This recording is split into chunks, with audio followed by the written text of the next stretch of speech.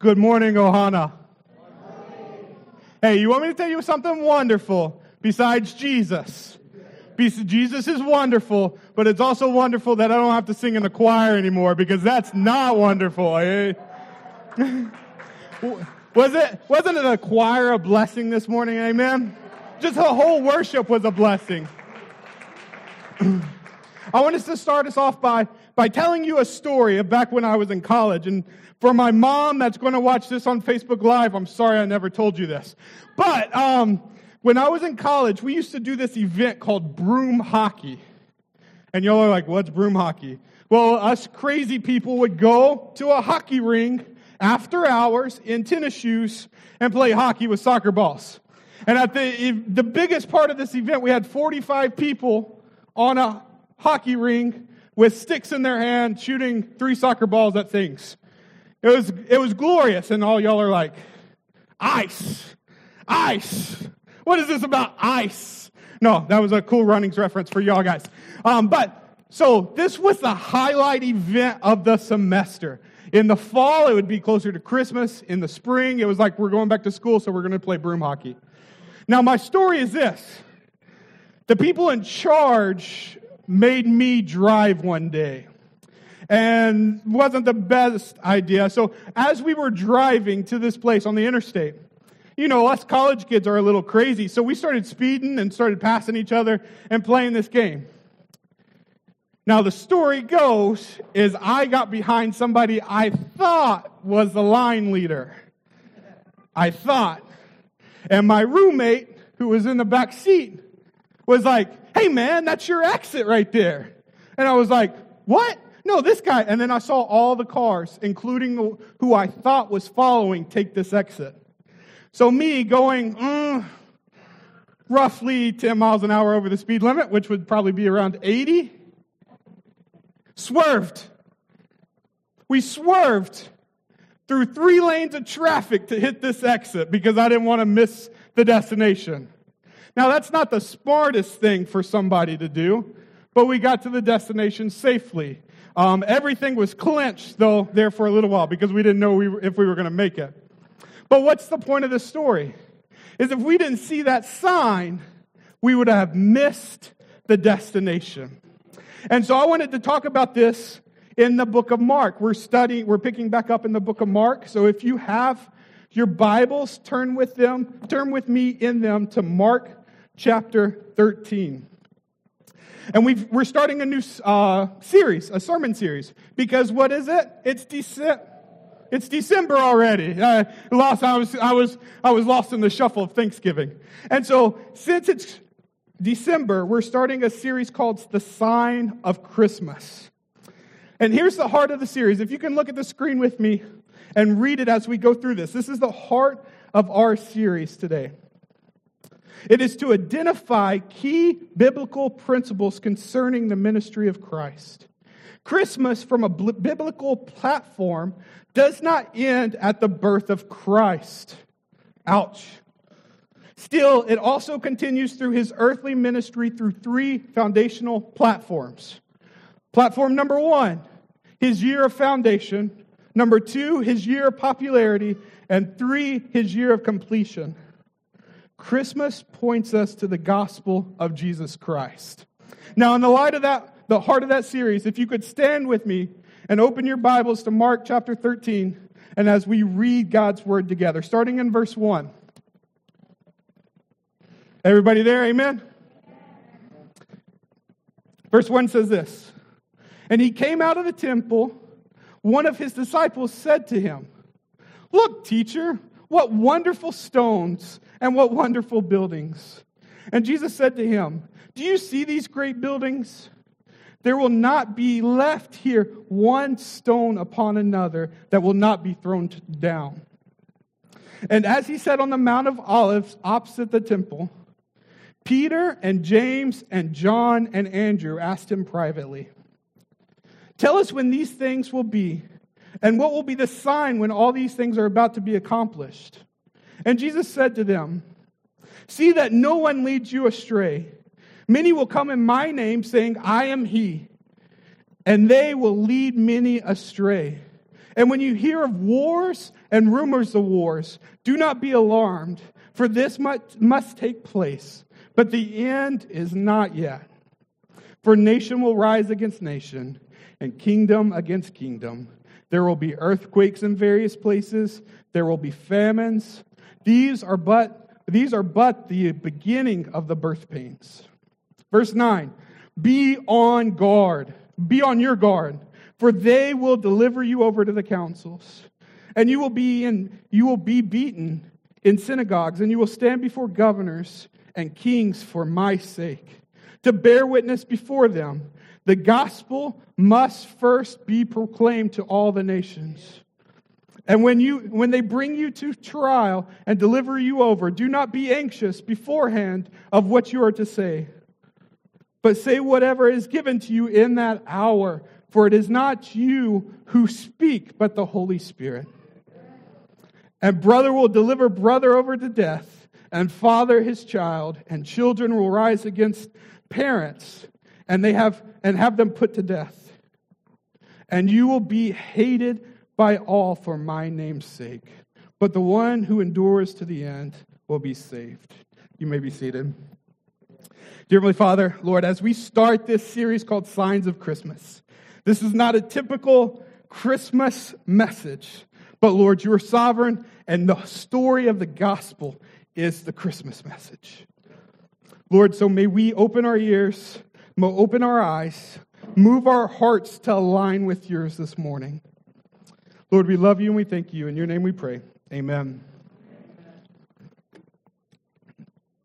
So as we jump into this new series, I wanted to talk about this series in particular before we dive into the text.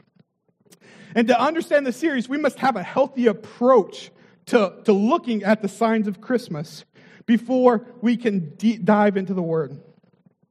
And as we look at the signs of Christmas, we must examine our own hearts. And there's two ways we examine our own hearts. That is based upon the worldview, our worldview. All right? So we come from two distinctly worldviews. There's plenty in this room, but there's two distinct worldviews that are here. The first worldview is the Western worldview. The second is the Christian worldview. So out of these two worldviews that most of us in this room possess in our hearts, we have to ask questions. What are those questions? In the Western worldview, what is Christmas? What is Christmas? And out of the Christian worldview, we must ask, what is the purpose of Christmas? And so let's just jump in. At the Western worldview, what is Christmas? That worldview says, whatever just popped into your head. Whatever just popped into your head. The holiday season, the Christmas lights. Like for me as a child, what I looked forward to every Christmas was those fat Sears catalogs that came in with anything, any toy you would ever need in your life. And so what you would do is you would mark the pages and highlight and write down, and then you would leave it by your mom's bedside table or in the bathroom so they could see it and look at the 300 things you marked you wanted for Christmas. But then some people think of family. Some people, their Christmas is revolved around going to grandma's house. This is our worldview. We think of Christmas lights. My kids are excited. They see Santa blown up with an airplane in HPP. All these are a part of our worldview. We think of gifts under the tree. Some people think of snow. They dream of a white Christmas in a very deep voice. Some people think of Mariah Carey. All I want is for Christmas is you. And if I had Mariah Carey's voice, I would be up in the choir. But all this shifted. All this shifted around the 19th century. See, before the 19th century, Christmas was based upon the birth of Christ. But then a secularization of Christmas happened, and then it became more about gifts. To the point where in 1889, a very long time ago, the American magazine defined the meaning of Christmas as this: to give up of one's very self and to think of others, how to bring the greatest happiness to others. That is the true meaning of Christmas. That's how they defined Christmas. In a Christian nation that we think about from all the old religious times, this is how they define Christmas. They miss the whole meaning of Christmas. So that's how we look at the westernized worldview of what is Christmas. Now, secondly, let's look at the Christian worldview. What is the purpose of Christmas? And the purpose is simple. The answer is found in this book in a prophecy 700 years before what we're reading today. It comes out of the book of Isaiah, Isaiah 7:14. And it says this, "Therefore the Lord himself will give you a sign. Behold, the virgin shall conceive and bear a son, and shall call his name Emmanuel, God," which means God with us. That is the Christian worldview we have to perceive this text from. Which broke down that the meaning of Christmas is that God is no longer physically distant from his people. That God is with us. That in our junk, God came down to be with us. From heaven, the treasured Son of God the Father came down to be with us on this earth. We see that in multiple scriptures. John 3:16, "For God so loved the world, he gave. He gave his one and only." We see that in Luke 2, which is the fulfillment of Isaiah 7:14. It is where the angel came to Mary and said, "Behold, you're going to conceive even though you're pure.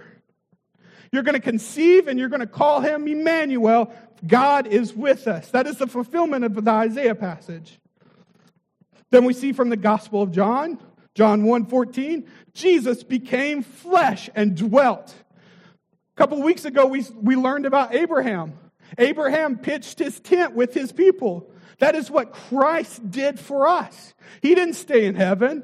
He could have supplied a way from heaven, but that is not the plan God had in store.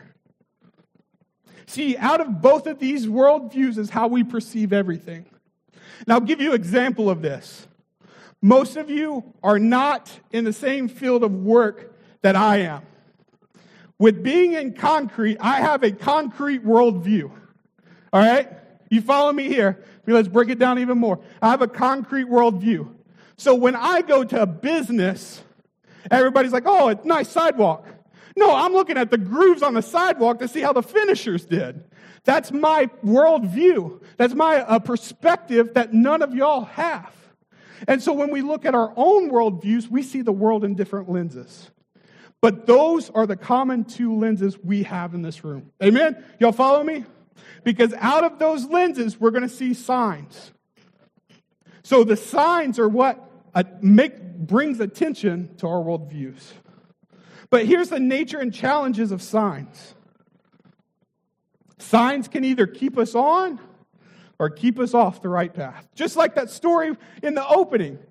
If we didn't see that sign, we would have been in Alabama before we knew what happened to us. Signs keep us on the right path.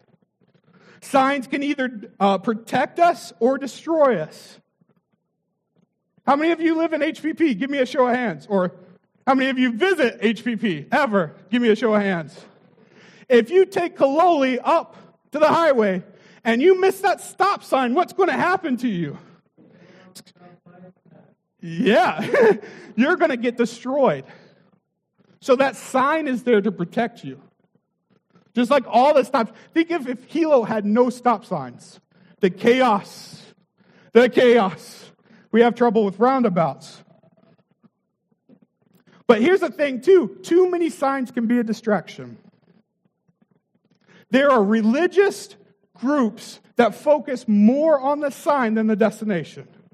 You follow me? They focus more on the signs than the destination, which is also fallacy. That leads to destruction.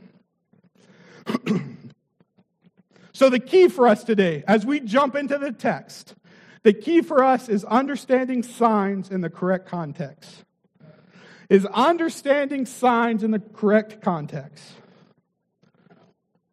So out of our passage, here are two signs of Christmas from our text today. Sign number 1, the destruction of the temple. That comes from verses 1 and 2. And as he came out of the temple, The disciples said, ooh, ah, so shiny. And then Jesus says, do you see these great buildings? There will not be left here one stone upon another. See, when we look at the importance of the temple, I think us in our westernized worldview, we have a weird look at the temple. We kind of see the temple as here, us today, the church building. But that is not what the temple was back in the day. See, the temples for the Jewish people was the place. It was it. You see, that's where the Holy of Holies was. That's where the Shekinah glory of God the Father dwelt. That's where the Ark of the Covenant. So everybody that's seen Indiana Jones, the Ark of the Covenant, that's where it dwelled. That's where the mercy seat was placed on the Ark of the Covenant. That's where the high priest would do sacrifices for the whole nation. That's where there was communion with God. That's where the treasure of the nation of Israel was. That's where their history was based from. That was the center of their faith and the center of their government. The temple is the focus point to all Jewish society. But the temple was also an engineering feat. Think about this. Josephus, the Jewish scholar, the Jewish historian back in the day, said these stones that Jesus was talking about, these stones that Jesus were talking about was about that high from the floor and the size of the stage. They were 38 feet by 18 feet by 12 feet. They were 200 tons apiece. Think about that. Who's going to go in there and flip that? We have to have cranes for stuff like that nowadays. But yet, that's how the temple was made. The temple held 1 million people. In a city of 100,000, 200,000, it held 1 million people. It was covered with gold. There was gold inlay all around the building. Think about that. Think about gold enough to hold, on a building big enough to hold 1 million people. The disciples were in awe of the beauty, just like I would be, and probably most of us. But Jesus comes in here with a statement. He says, not so fast. Not so fast. This is not the point.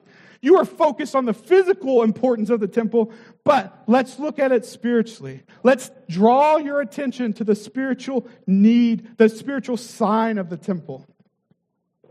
So because we have a weird view of the temple, like a perceived view, we come from the westernized worldview, I want you to think about your Bible.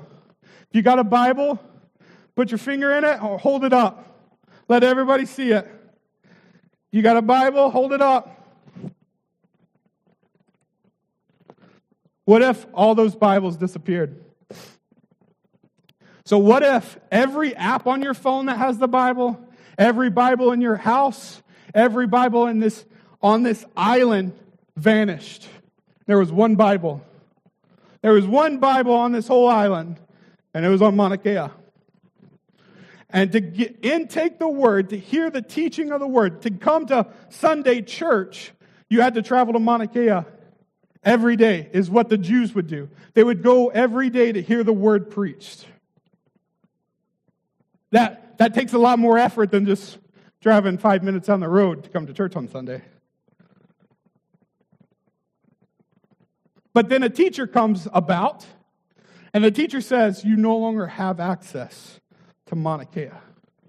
You can no longer hear the Word of God taught. What would that do to you? First off, if it does nothing, there should be some questions there. But what would that do to your spirit? And that is what Jesus is telling the disciples. That's what the disciples are perceiving, is that where the Word of God is taught. Jesus ministered in the temple almost every Sabbath. We've studied the book of Mark for years now. Every Sabbath, he's in the temple preaching or calling out Pharisees or calling out somebody. He is a part of the temple. And in their worldview, so we're going back to worldview, in the disciples' worldview, they think Jesus is going to establish his throne in the temple. That he's going to reign supreme in the temple. So Jesus comes out with this phrase and he's like, what does this even mean? They were perplexed. They didn't understand. For these disciples, it was absurd to think that the temple would no longer exist. It was their focal point of daily life. But in their point of view, the point for this, the point is the temple was a means and not the end. You see, it changed their worldview. That Jesus turns things upside down. He changes your worldview the moment you become a Christian. So Jesus is telling these disciples everything's about to change. Jesus' whole ministry, if we look back through the Gospel of Mark that we preached for years, he changed everything. He turned things upside down. Look, he was born as a human servant. He didn't come as the conquering king that the disciples wanted. Then John 1 tells us that he became flesh, like we read earlier, and lived with us. That is not a kingly thing to do. Most of the time, kings isolate and only have servants around us. But we have seen the connection between the temple and God's word. But now we see that Jesus, in this verse, John 1:14 says that Jesus is now the Word. So that longing, that desire inside the disciples' hearts to hear the Word being taught, Jesus says, it's actually me, guys. Jesus was the means to and the end. Look, here's a reality truth for us. Look at it on the screen. Christmas, just like the temple, is a physical picture of spiritual truth. Though the temple would pass away, just like the season of Christmas passes by, though God's word will endure forever. The temple is no longer for a purpose. Its purpose passed away. But the concern is sometimes as we look at the temple, us Christians view Christmas as the Jews viewed the temple. We think Christmas is the end. Oh, well, God saved me. Jesus came to this earth and God saved me. Look at the wonderful stones, or look at the beautiful Christmas trees. Look at the beautiful ornaments. Look at the beautiful lights. But could we be deceived by only celebrating the first Christmas? Jesus is pointing out to his disciples there will no longer be a need for the temple. The sacrificial system that the temple represented, so that's where all the sacrifices was made, he says, it's going to be in me. There's no longer going to be a need for the doves and the cows and all the sacrifices that needed to be made. Because I'm the Messiah, I'm Emmanuel, and I'm here with you. The temple, listen to this. The temple was a foreshadow of Christ. The temple was a foreshadow of Jesus, which is the means and the end for us. You follow? That Jesus is the Word. And so we long for the Word. We need the Word in our life. We need God's Word within us. But then, He's also the end. We get to spend all eternity with Him. We get to spend all eternity with Him. Which leads us to the second sign. This sign number 2, the reconstruction of the temple. This comes from verses 3 through 13. See, in this passage, Jesus is not just talking about the destruction of the temple. He's also talking about its reconstruction. He does this by emphasizing 3 major doctrines that we're going to talk about today. 3. The doctrine of the church, the doctrine of Christ's return, and the doctrine of end times. So as we break down these verses, there was a pastor that said something that I thought was very important for this passage. Alistair Begg said this: plain things are main things, and main things are plain things. That's simple enough. Got a little rhyme to it. What does he mean? If you read commentaries, if you pick random commentaries and read it on this passage, if you pick 15 of them, they're going to say 15 different things about how the details of this works out. About the end times. There's much speculation over this. But here's the thing. We got to see the main things in this text. And those are the three things that we pointed out earlier. Because speculation, we can live in speculation and get absolutely nothing done. So let's focus on the things that need to get done. And the purpose of these things, the purpose of this is not how things are going to play out. This is not the purpose, but rather how to remain faithful in these main things. What are the main things? What is the main things of Christianity? The gospel. The message that Jesus is now with us. The message of Christ. That Jesus saves sinners. That He's purifying His people. He's ushering in a new kingdom of God.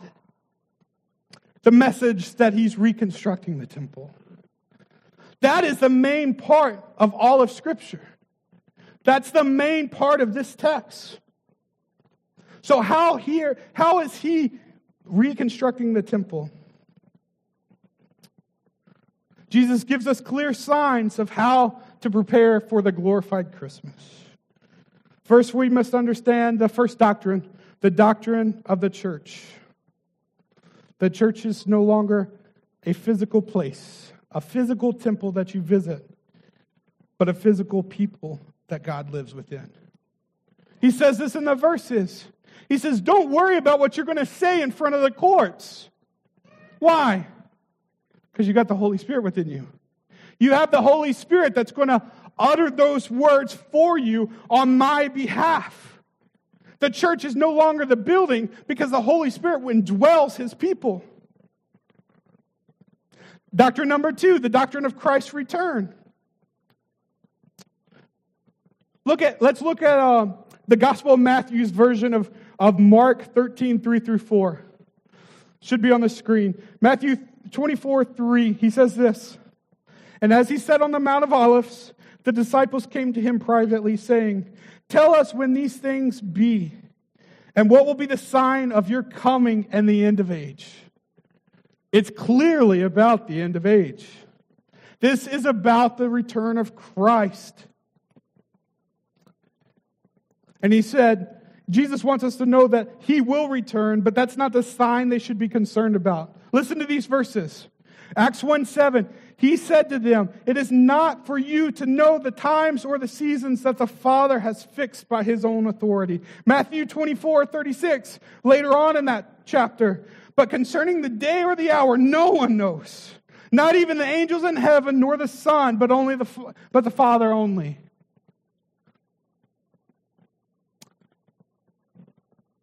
We can focus, these signs are biblical, and we can look at them, but we shouldn't make them our focus. There's too many crazies out there saying, this is when Jesus is going to come back, political affiliations and all this junk. Jesus never promised that. Jesus says, I'm the Son of God, and I don't even know when the return is going to happen. So don't worry about it. And then lastly, the doctrine of end times. Jesus gave us clear signs of what this end time is going to look like. First off, that many will come in my name. We see this all around today. We see this happening. We see it when we turn on our TV and there's usually a bad preacher on the TV that says, give to me because I can make intercession with God. What is that? That is temple theology. That is called the high priest, and Jesus came to be your high priest. No longer do you need somebody to intercede between you and God the Father, because that was Jesus Christ the Son. But so many preachers are like, if you give me money, I'll go on your behalf so you can get that blessing. I'll do this. I will pray a prayer of forgiveness for you. I will heal you if you give me money. All in the name of Jesus. And when in this passage, when he says, I am he, what that translates to in Hebrew is calling themselves I am, which is the name of God of the Old Testament. When he spoke to all the Old Testament prophets, he said, I am. And that's what it translates to. That many will come in my name, but call themselves me. Secondly, we see wars and rumors of wars. Is there anything new about that now?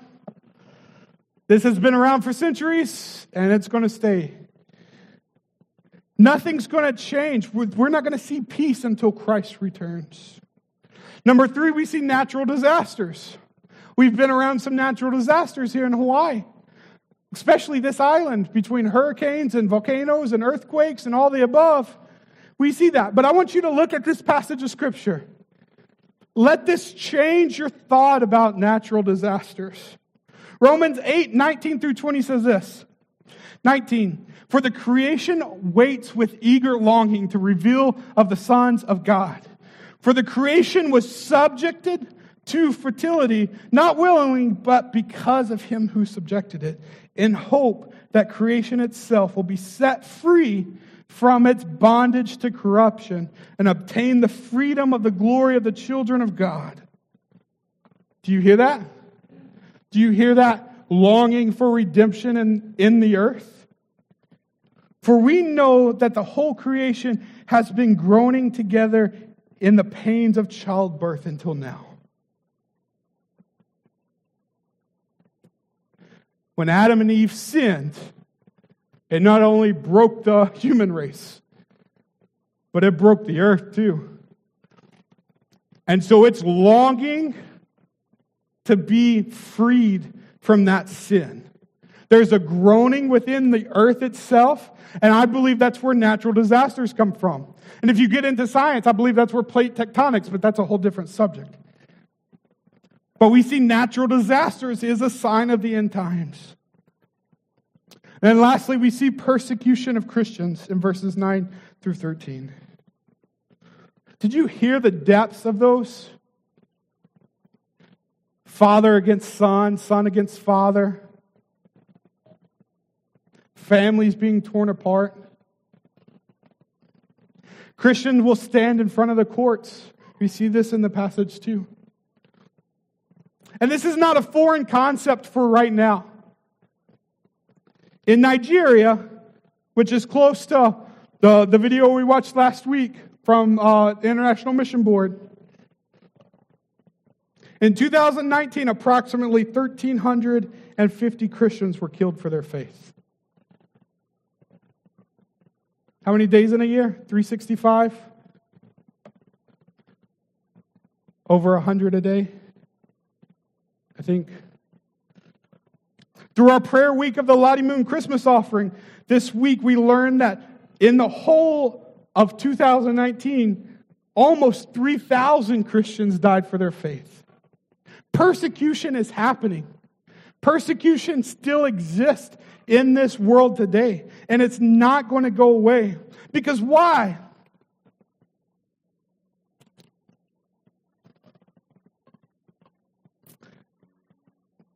Verse number 8 at the very end.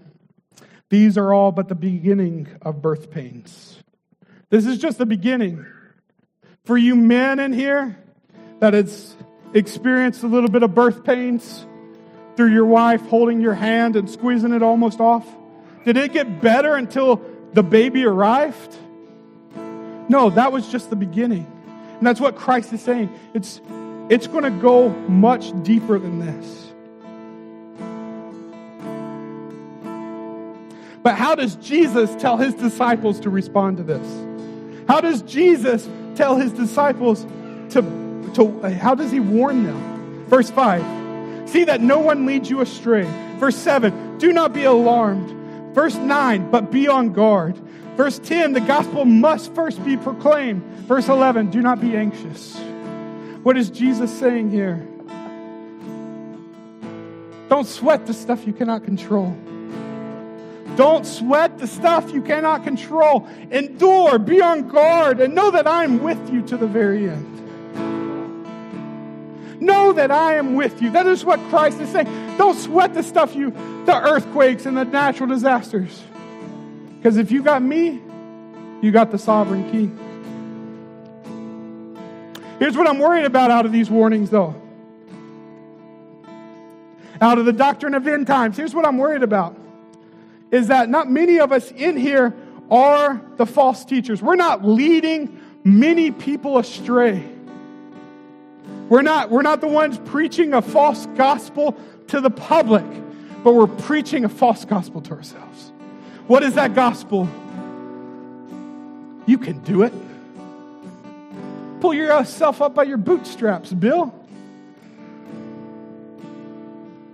Don't tell yourself that false gospel.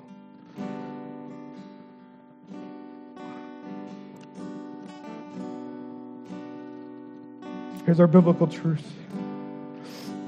Jesus is reconstructing his temple.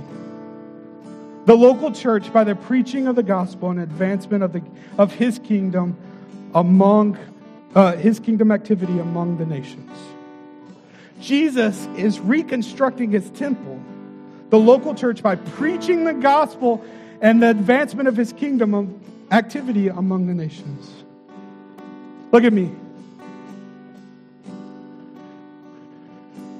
You can walk through those doors today and still think Christmas is only about the first coming of Christ. You can think of the baby in the manger and think that's enough for you. You can think of the Christmas season, the lights, the gifts. Oh, Jesus came. Jesus is love. So he came to give his life for me. And totally miss the second coming. The second coming is the one that's going to make the first coming obsolete. That's when Jesus doesn't come as the lamb anymore. That's when Jesus comes as the lion. That's when Jesus won't come as the suffering servant. He'll come as the commander of God's holy army.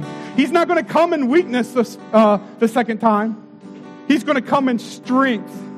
He's not going to come as the servant. He's going to come as the sovereign king. He's not going to come with only the shepherds knowing his name. He's going to come with every knee bowed and every tongue will confess that he is Lord of all. So do you know him as Lord today? Are you too wrapped up in the first Christmas to see that the second one's coming?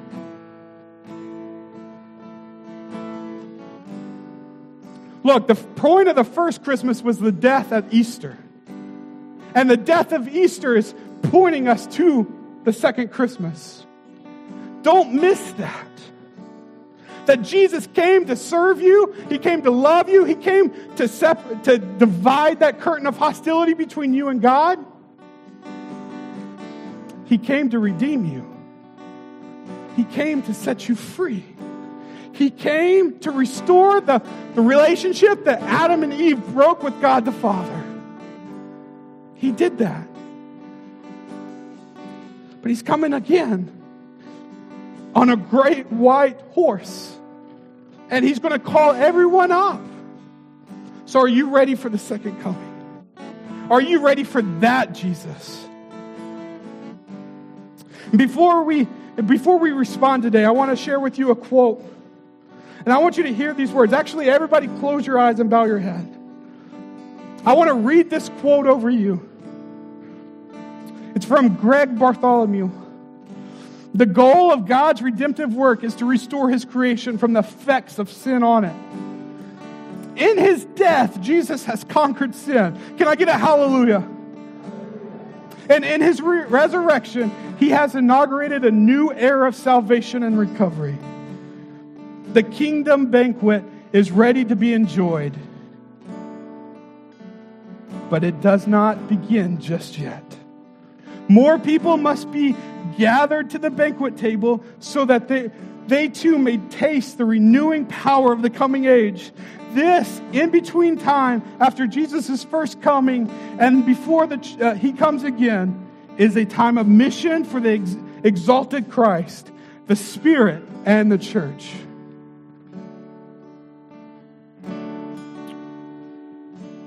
Why do you think when we take communion, it's a little wafer and a little cup? Because it's only a taste of what will happen in the future. When we get to sit in front of the buffet table in heaven and see a holy God. But there's mission to be had here and now. So how do we respond today? How do we respond today? Trust the gospel. Trust the message of Christ. That He came once, He died, He rose, and He's coming again. That He's going to come back with fury. The sky is going to be rolled back, and there He comes. And that shouldn't scare the Christian. That should make you excited. Because no longer are you in a body trapped with sin, but you are being set free, holy and eternally, by being glorified with Christ Jesus. So yes, this Christmas season, remember the first Christmas, that God dwelt with us, that He lived a perfect life. He sacrificed it, and then He raised Him and ascended. But prepare for the second Christmas to come. And until then, until that happens, what do we need to do? Live on mission. How do we live on mission here at Ohana Church? It's simple. Our strategy. Gather, grow, and go. Gather together faithfully on Sunday in Ohana groups. Bring people with you. Grow. Daily spend time with Jesus and His Word. Look, it's not on Mauna Kea. We have it with us every day. Use it. Abide in it. YouVersion plans like we're going through Ohana groups is a great way to do that. And lastly, go. I mean, we might not be able to go right now because of craziness of coronavirus, that aka the earth is groaning.